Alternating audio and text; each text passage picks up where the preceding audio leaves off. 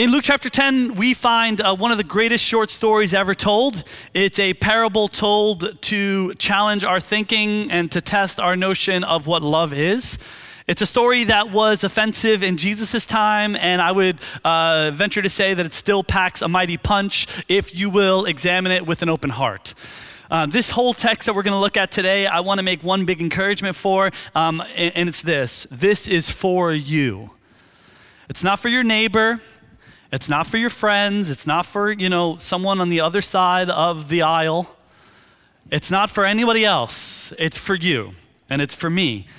This is not for your spouse. This is not, you shouldn't be elbowing your husband or wife halfway through going, you should really be listening. This is for you. This is a lesson from Jesus' words about religious people and their love. And religious people and the way that they treat other people. We're going to read it together. We'll unpack the story. It's one of my favorite stories in all the Bible, and so I'm so honored today that I get the chance to teach it. This is Luke chapter 10, verse 25. On one occasion, an expert in the law, some call this person a lawyer, stood up to test Jesus. "Teacher," he asked, "what must I do to inherit eternal life?" Jesus is teaching a large crowd, and this lawyer stands up in the middle of the crowd and asks a really good question. This is the question that I would venture to say that you would ask Jesus if you were before Jesus. What do I have to do to be right before God? What do I have to do to have eternal life? What do I have to do to make it to heaven? What do I have to do that God would be happy with my life? It's a great question. But what we're going to see is that this isn't the only question the lawyer came to ask. He has another question behind this question. And so knowing his heart, Jesus does what Jesus so often does. Instead of answering the question, Jesus asks another question. Jesus says, "What is written in the law?" He replied. "How do you read it?"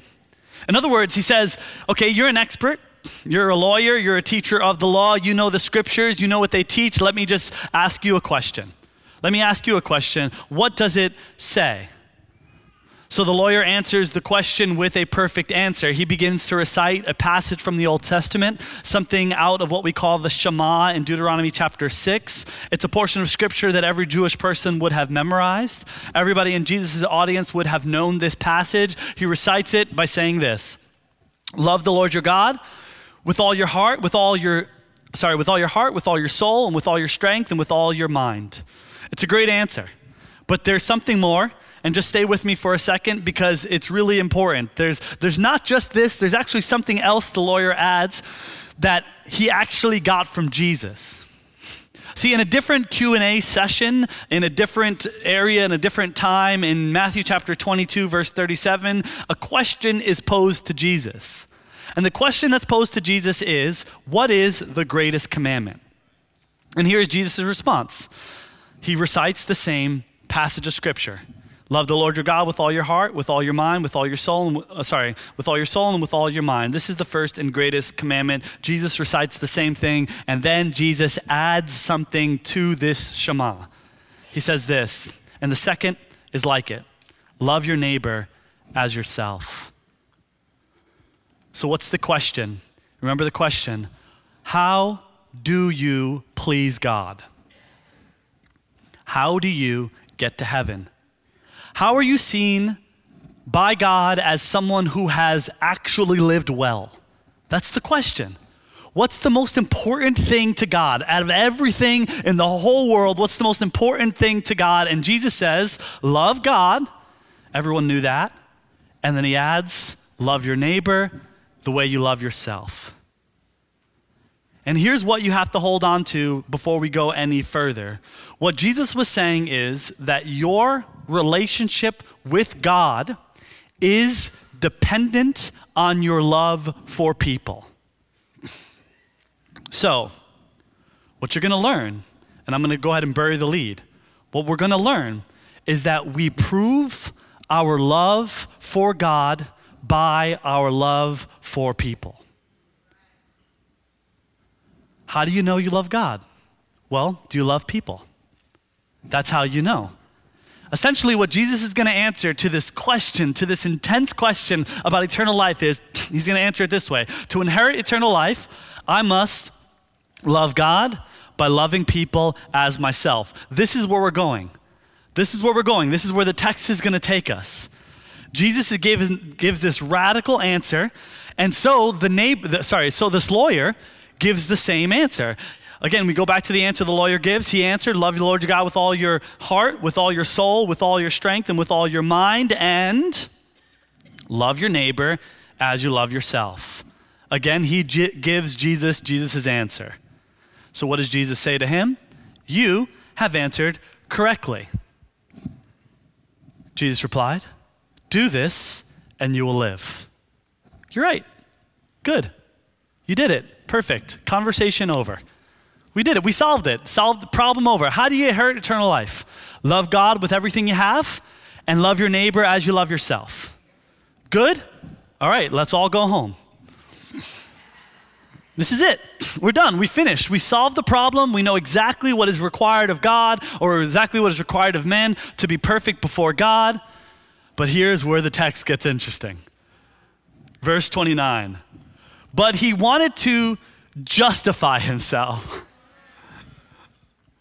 He had another question, and this question he believed would not only alienate Jesus from the crowd, but also justify himself. So he asks Jesus, and who is my neighbor?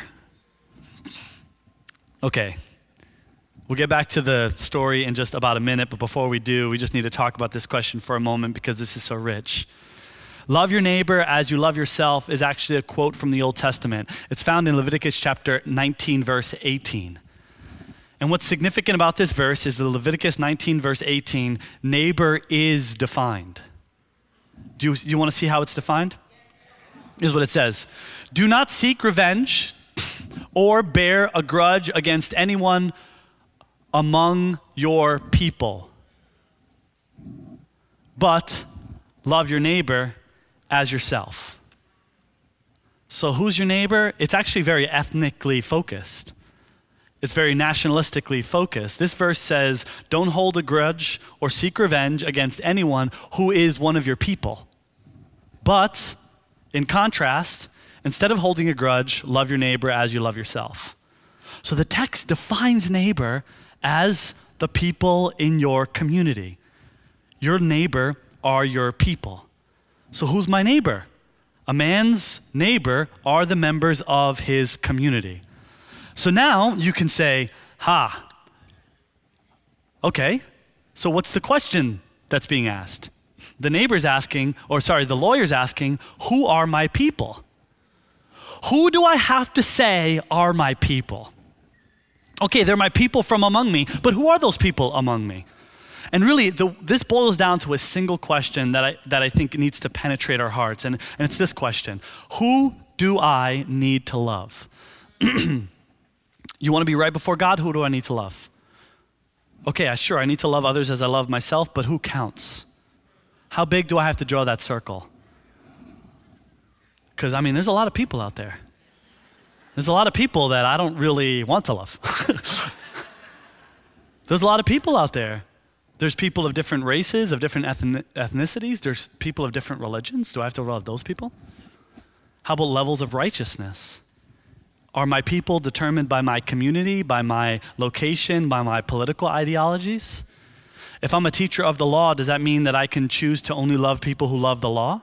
This is the question. Who do I have to love? Who is my neighbor? Tell all of us, Jesus, who is my neighbor? How much neighbor loving do I have to participate in to be seen as good by God? Now, of course, Jesus knows exactly where this guy is going, so Jesus did what Jesus does. Jesus does not answer the question, but instead just tells the most remarkable story, such a brilliant story. And just a fair warning, instead of giving him the minimum, this story will inspire readers throughout all of generation to a world-changing standard of love, to a world-changing standard of care and compassion. And so they sit there, right? Everyone's sitting there, everyone's leaning in, everyone wants to hear the answer to this question. The lawyer's asking, who do I have to love? And everyone's waiting for Jesus' answer, and Jesus begins to tell a story. We're about to read the story of the Good Samaritan, and just by a show of hands, who has heard of this story before? Yeah, everyone. You know you can go to any audience, religious or not, and ask that same question, and they've heard this story? That just tells you how much of an impact the words of this, like, who is Jesus? He's a Jewish rabbi from 2,000 years ago. And his stories still penetrate, the modern world just as powerfully as it did back then. I mean, if that's not a reason to follow Jesus, I don't know, there's many reasons, but that's certainly one of them. And he made it up in his mind in that moment, told it, and now it lives on in infinitum or whatever it's called. So here's the story. You ready? By the way, Jason or someone back there, can you give me water? Mike? Someone. Okay. Oh, Mike, can you give me water? I appreciate you, Mike. A lot of neighbor loving having over here. Okay, the story. You ready? Here it is. Verse 30. A man was going down from Jerusalem to Jericho. Okay? Who do I have to love? Let me tell you a story. A man was going down from Jerusalem to Jericho when he was attacked by robbers. They stripped him of his clothes, beat him, and went away, leaving him half dead. A priest happened to be going down the same road. When he saw the man, he passed by on the other side. So too, a Levite. When he came to the place and saw the man pass by on the other side. So there's a guy, he's going down from Jerusalem to Jericho. It's a 16-mile journey. Essentially, it's directly downhill. And while he's on this journey, he's robbed, he's beaten, and he's left for dead. And in the story, Jesus says there's two religious type people. There's a priest and there's a Levite. Thank you, bro. You're not Mike. There's a priest and there's a Levite, and they're also on their road, on the same road, and maybe they're going for some religious thing, or they're headed to temple, or they're headed to worship, or they're headed home. But the story goes that they see the guy on the other side of the road, or they see the guy and they cross over to the other side of the road and they pass him by. They see the guy, bruised, bleeding, and they just pass him by. The story begins with an indictment on the fact that religious people who were supposed to love the Lord their God with all their heart and love neighbors as they love themselves did not care. That's how it starts. For the sake of their own comfort, for the sake of their own, convenience, they did not care. So here Jesus uses these two characters to basically rebuke the religious structure. The Levites, the priests, the religious institution, and this is the big idea about these religious people. Here it is, and you can't miss it. What happens is they didn't love people, which proved they didn't love God. That's the whole point. They think they love God because they're religious. But when they see someone bleeding on the side of the road, they pass him by, which proved they actually don't love God at all. And before we get all self-righteous and start criticizing them, just remember, this is for you, not for anyone else. And I think you have to make an honest appraisal of yourself. It's likely that we too have been tempted many times to see people and want to pass them by on the other side of the road. We have failed to meet people's need because maybe we were in a rush, maybe because we just felt like we preferred to extend judgment rather to extend a helping hand. Look, I see this more today than ever before. I look at our politically divided communities, and it's not just political, it's like tribal, where like everything's divided. It's, there's everyone's on different sides of every argument. And I look at all these different sides, and people of different political ideologies are not always, but are often just passed by. We don't stop to listen. You don't stop to see. You don't stop to engage. Often we're tempted not to stop to mourn, to stop to get someone's perspective, stop to listen. Instead, what often happens is we put people into categories, and that enables us to pass them by without really thinking much. Maybe you've done this, I certainly have. I'm just saying we should be careful in condemning them, because in doing so, you might be condemning yourself. Categorize, placed on the side of the road. One of the commentators I read talked about this idea that if you were beaten like this, it was likely that you were unclean. And so being a religious person, touching them would have made you unclean. And so it was this idea of just, I don't even want to deal with these unrighteous people. I'm headed for some spiritual matters. And so Jesus is basically just saying, yeah, if they really loved God, they would have engaged. That's basically what he's saying. And so he's telling this story, right? Everyone's rebuked. Everyone's feeling, oh, that's really bad. And then the story, like, he just doubles down. And this is the next line. You know the next line, but it's just so good. But a Samaritan. Now, you've heard this before, that Samaritans didn't get along with Jewish people, but the situation is so much worse than that. The best way to describe the relationship between Jews and Samaritans is like the first century equivalent of like institutionalized racism.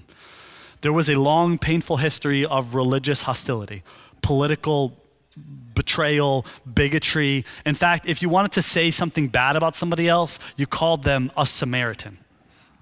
There's a time when Jesus is being talked about badly, and they say this of him. The Jews answered Jesus, and this is what it says: "Aren't we right in saying that you are a Samaritan and demon-possessed?" The point is that, like, they put to the same level demon-possessed people and Samaritans. In another case, they put people at the same level who have tax. You're a Samaritan and a tax collector. You have a demon and you're a Samaritan. The worst thing you could say to somebody is that they were a Samaritan. If you were a Samaritan, it means that you were an outcast, that you were despised, and Jesus, at risk of losing the crowd, makes the Samaritan the hero of the story. Listen to the story. But a Samaritan, as he traveled, came where the man was, and when he saw him, took pity on him. He went to him, bandaged his wounds, pouring on oil and wine. Then he put a man on his own donkey, brought him to an inn, and took care of him. The next day, he took out 2 denarii and gave them to the innkeeper. "Look after him," he said, "and when I return, I will reimburse you for any extra expenses you may have." Each one of these sentences is laced with so much thought, but here's the basic idea. This is over-the-top, lavish love. The Samaritan, on his own journey, headed towards business or headed towards worship or somewhere else, comes upon this man. He sees him half dead on the road, and he doesn't pass him by. He stays with him. He sees the man, he comes to the man, he bandages his wounds, he treats his wounds, he puts him on his own animal, which means he has to walk the rest of the way. He brings him to an inn. He stays with the man overnight in a hotel. The next day, he takes out from his own banker 2 denarii, pays the innkeeper, which is about 2 days' wages, which would have been enough for about 2 months' stay at the inn. Imagine paying a hotel room for 2 months for a random stranger, stopping your plans, adjusting your schedule just to care for someone else, who you not only never met, but who is your mortal enemy. And it's not just, if that's not enough, he says, hey, to the innkeeper, why don't you do this? Take care of him, and whatever expenses he has at the end of his time with you, I will pay. This is a formula for extortion, but it's also love. I like to think about it this way, that this man did not care about any of the its because he cared about him. He didn't care about his money. He didn't care about him being uncomfortable. He didn't care about any of the its because he cared so much about him. Man, what a thought, right? This is real love. This is real Christian love. I wonder if it could be said of me or really anyone here that we cared for people more than we cared for our money, or more than we cared for our comforts, or more than we cared for our pleasure, that we cared for people more than we cared for our stuff. And so you have this amazing story of care and compassion, and what makes it so profound and relevant for us today is that Jesus did something then that really, I would say, echoes to today. And we're going to get to a really relevant point in a second. But what Jesus does is he redefines neighbor. He does it for everyone in every nation and every generation that will follow. And he does it with one perfectly timed question. Are you ready? And this question is going to make you examine your heart. It's going to make you deal with your own prejudice. It's going to make you examine your bias. And remember, please, this is not for anyone else. This is for you. And it's one question, and it's this question. So the whole audience is leaning in. You have the story. The lawyer asks the question, how do I make it to heaven? Jesus says, okay, I have a story for you. Here it goes like this. 2 religious people didn't love the dude. A Samaritan showed him love. So here's the question for you. Are you ready? Which of these 3 do you think was a neighbor to the man who fell into the hands of robbers? Which of these 3 was a neighbor? Can I ask this question a little bit differently? How about this? Which of these 3 loved the Lord his God with all his heart, mind, soul, and strength by loving another as himself? That's the question. Which of these actually loved God by the way they loved someone else? That's the question. Which of these men loved God? And I think at this point, the lawyer is thinking to himself, I made a bad mistake. A miscalculation here. I made a mistake. So the lawyer answers, I love the lawyer's answer. The expert in the law replies, the one who had mercy on him. He can't even say the word Samaritan. Just the guy who had mercy. Yeah, he's right. He's right. And this is where the definition is made so clear.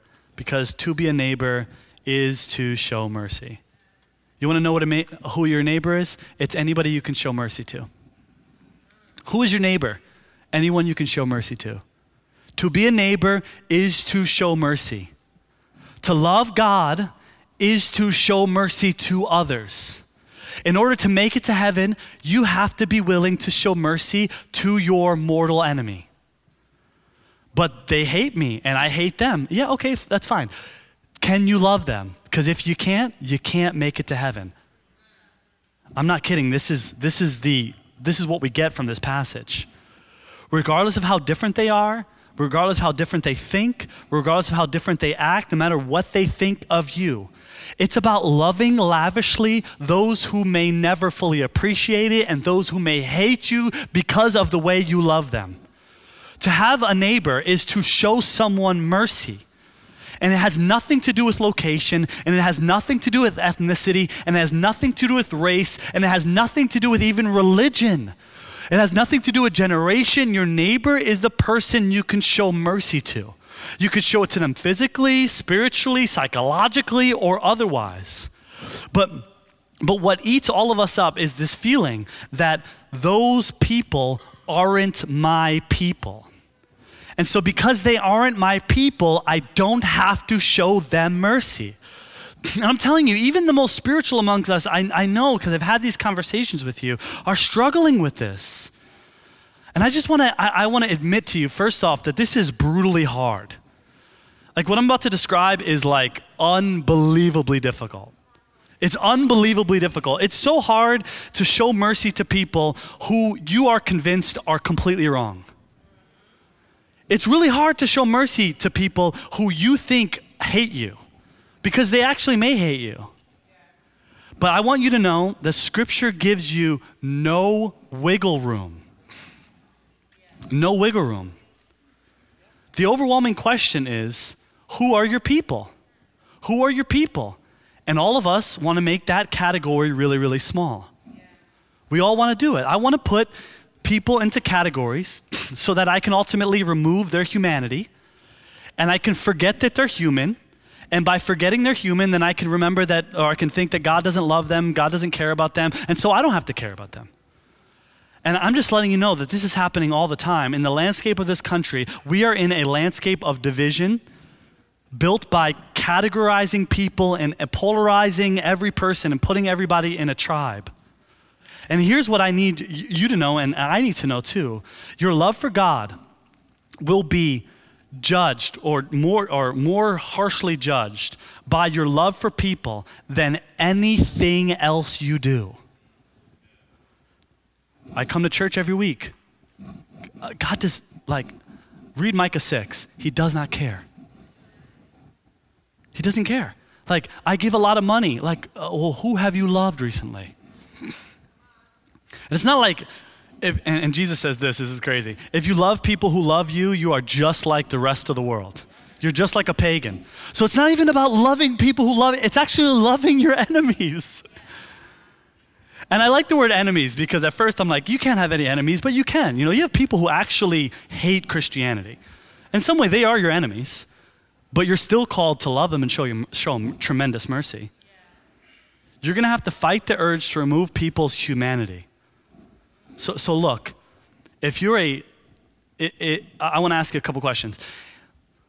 Is the black man or woman who is politically aligned with the opposite side of you, who believes in, the idea that, who is fearful of police brutality, your neighbor? The answer is 100% he is, or she is.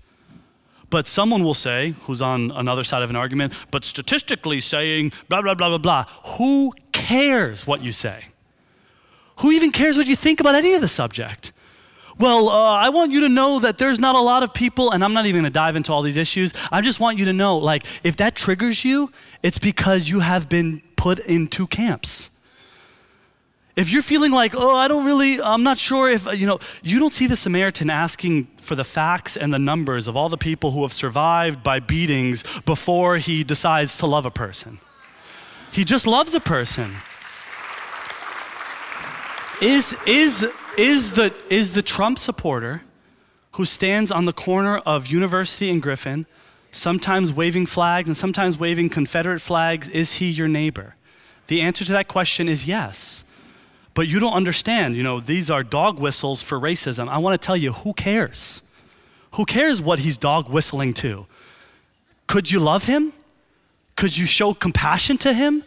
Could you come up and give him a glass of water? Could you tell him that you love him? Could you tell him that Jesus loves him? What is the matter with you? You put somebody in a category, you dehumanize them, and all of a sudden you can hate them now?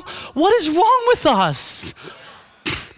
Who cares about the subject matter of the things they believe that have put them in the category they're in? I'm telling you, we have become so indoctrinated with the world's teachings that we have missed the pure, simple religion of love and mercy.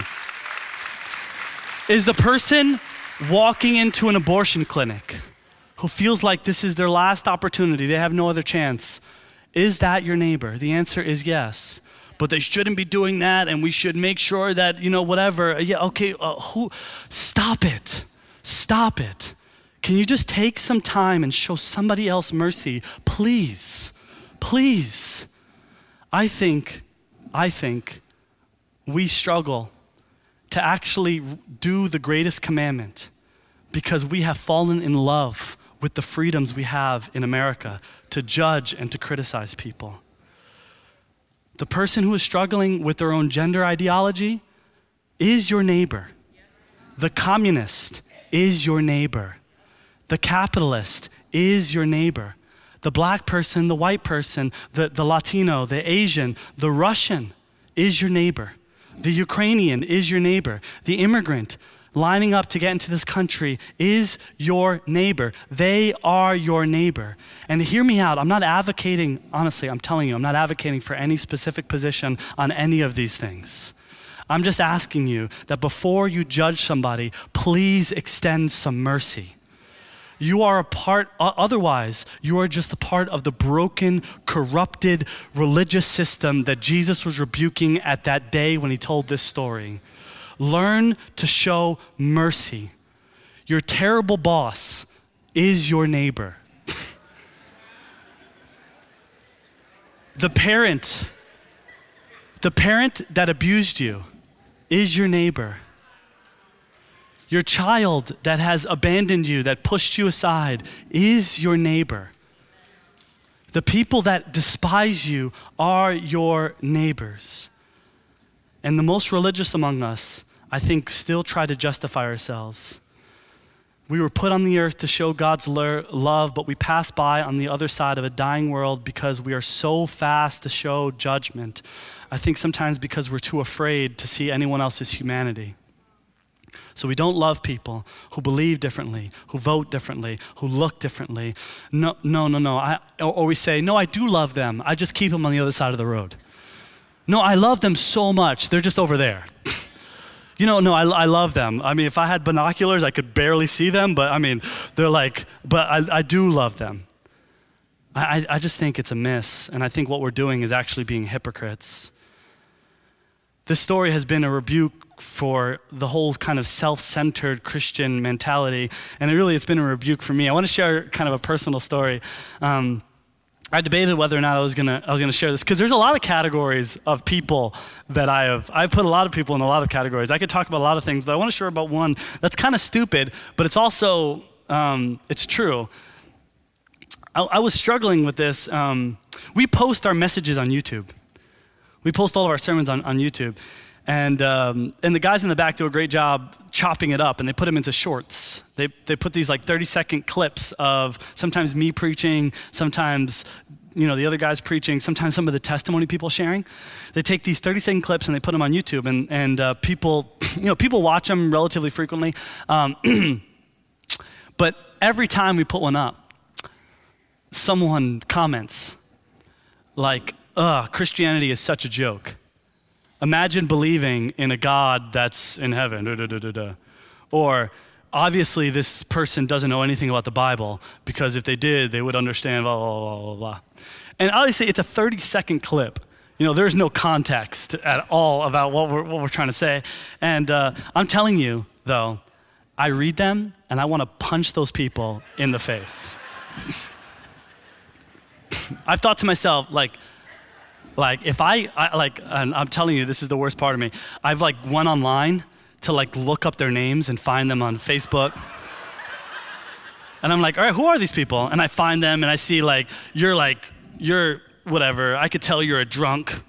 And I'm confessing sin. It's not a joke, it's real. I can tell you had a divorce and you were really spiritual, you wouldn't this, you wouldn't that. This is what happens in my own heart. They are my enemy. Yeah, someone who says Christianity is wrong is in many ways an enemy to Christianity, right? But that doesn't mean I can't love them and show them mercy. But anyway, but then what I want to do is categorize them, strip their humanity, and destroy them. That's what I want to do. That's what I want to do. That's my nature. That's what I want to do. It's the ugliest part of who I am. Dehumanize, dehumanize, dehumanize. Dehumanize so that I can categorize, or categorize so that I can dehumanize, so that I can extend judgment. And I'm doing this on YouTube comments on a Christian page. I'm just saying there's other things we're doing it with, and I want to encourage us, please, please, please don't do it. Please don't do it. Step away from all that stuff, So I've decided from now on I'm gonna find them, and I'm gonna DM them, but I'm gonna DM them something that sounds like, hey, I noticed a comment on whatever, and I'd love to hear about your perspective on Christianity, because I feel like that's not me going on the other side of the road, because that's what I want to do. Now I want to just delete all their comments and say, bump you.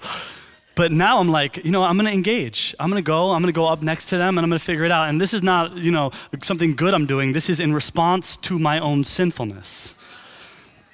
I just want to say, I have the gospel. You have the gospel. You have liberating good news of Jesus Christ. And if you will just engage with people, instead of getting into your petty arguments, I do believe you can extend love, extend mercy, and save people's soul from a dying, corrupting world. So, go back to the story, right? That's it. So the guy answers, he says, hey, the one who showed mercy. And then Jesus says this, hey, you answered correctly. Then he tells them to do this. Go and do likewise. Be a Samaritan. Be a Samaritan. And look, you have a choice. You can walk away, or you can show mercy. If there's someone in this church right now that disagrees with you on whatever, you can just push them aside and go, I don't really deal with that. Or you can say, I just want to learn from you. I want to sit down and understand what you think. I want to hear from you. I want to build bridges because I want to know, and I want to love you, and I want to be your friend. And I don't want to have a quiet judgment on you. Instead, I want to have a full life of mercy. Those are my options. I can go by on the other side of the road, or I can show mercy. And what I love about this story is that really Jesus didn't just do it in words, but at the end of his life, Jesus would become a neighbor for everybody.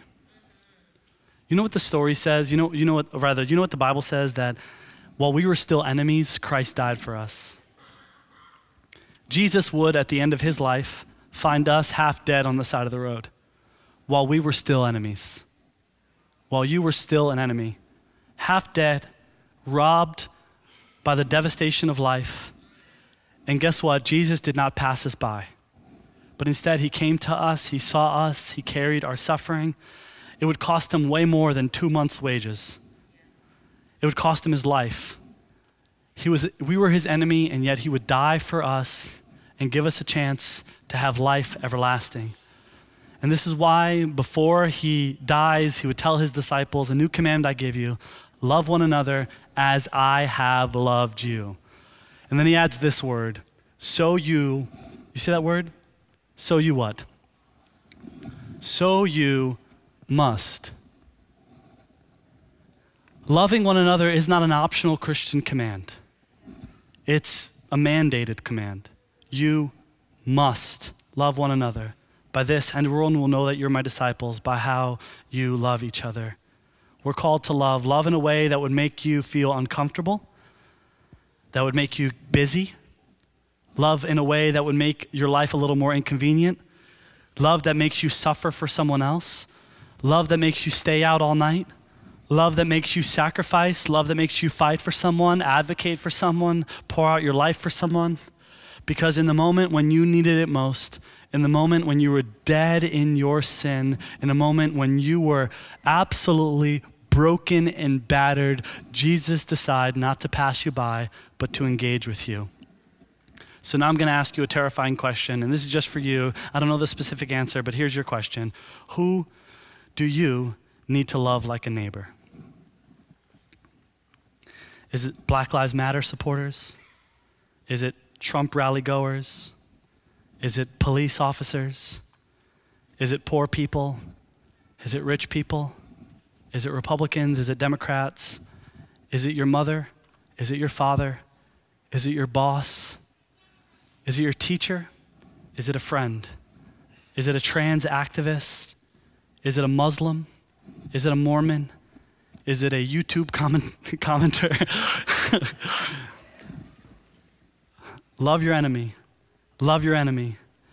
Enemies, there are enemies, but you gotta love them. Love them. Be a neighbor to someone. And see, I promise you this will change the world. It did at one point. Christians were known for their love. I think we have become known for our dogmas. I want to go back to being known for our love. Last passage, 1 John chapter 4, verse 19. We love because he first loved us. Whoever claims to love God yet hates a brother or sister is a liar. For whoever does not love their brother or sister whom they have seen cannot love God whom they have not seen. And you have given us this command: anyone who loves God must love their brother or sister. So who is your neighbor? Well, it says, wide as you possibly can draw the circle. To whom do you have to show mercy? It's as wide as you possibly can draw the circle. Who needs to be loved by you? Well, it's everybody. And brothers and sisters, I think we could change everything.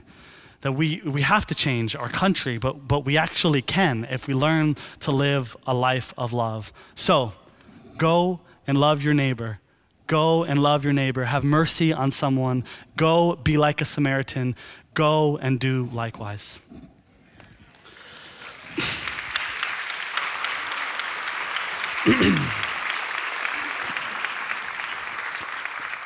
Lord, I want to say thank you for giving us just this beautiful story, Lord. It's so powerful.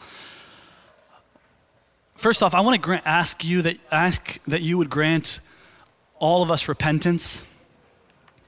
Anyone here who has built a tribe and then has othered someone else, I pray that you would grant us repentance.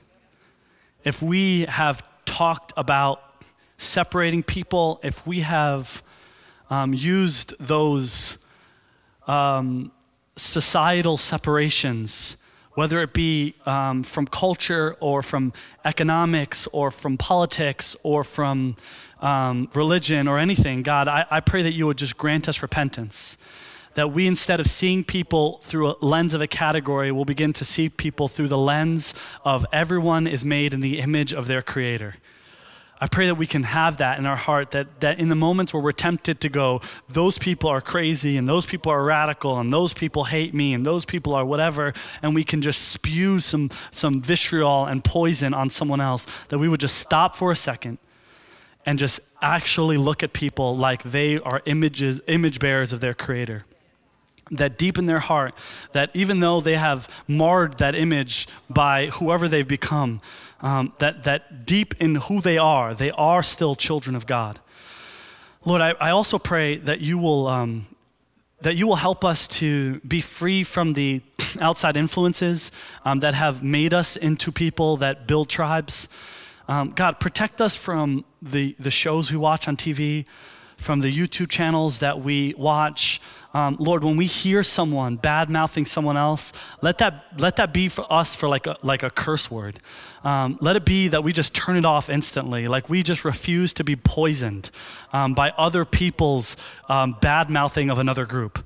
God, let's have that type of hatred for othering of people so that we can actually present the gospel in a pure way.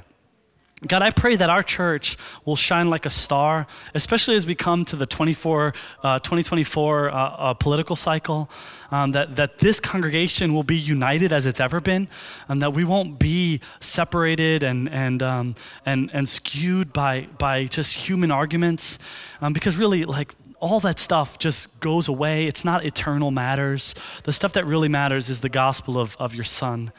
God, and I just want to say thank you as we take communion, the bread that represents your body and the juice that represents your blood. I just want to say that we are so thankful that when we were enemies, you didn't pass us by. You could, that Romans 5 literally says that we were your enemy.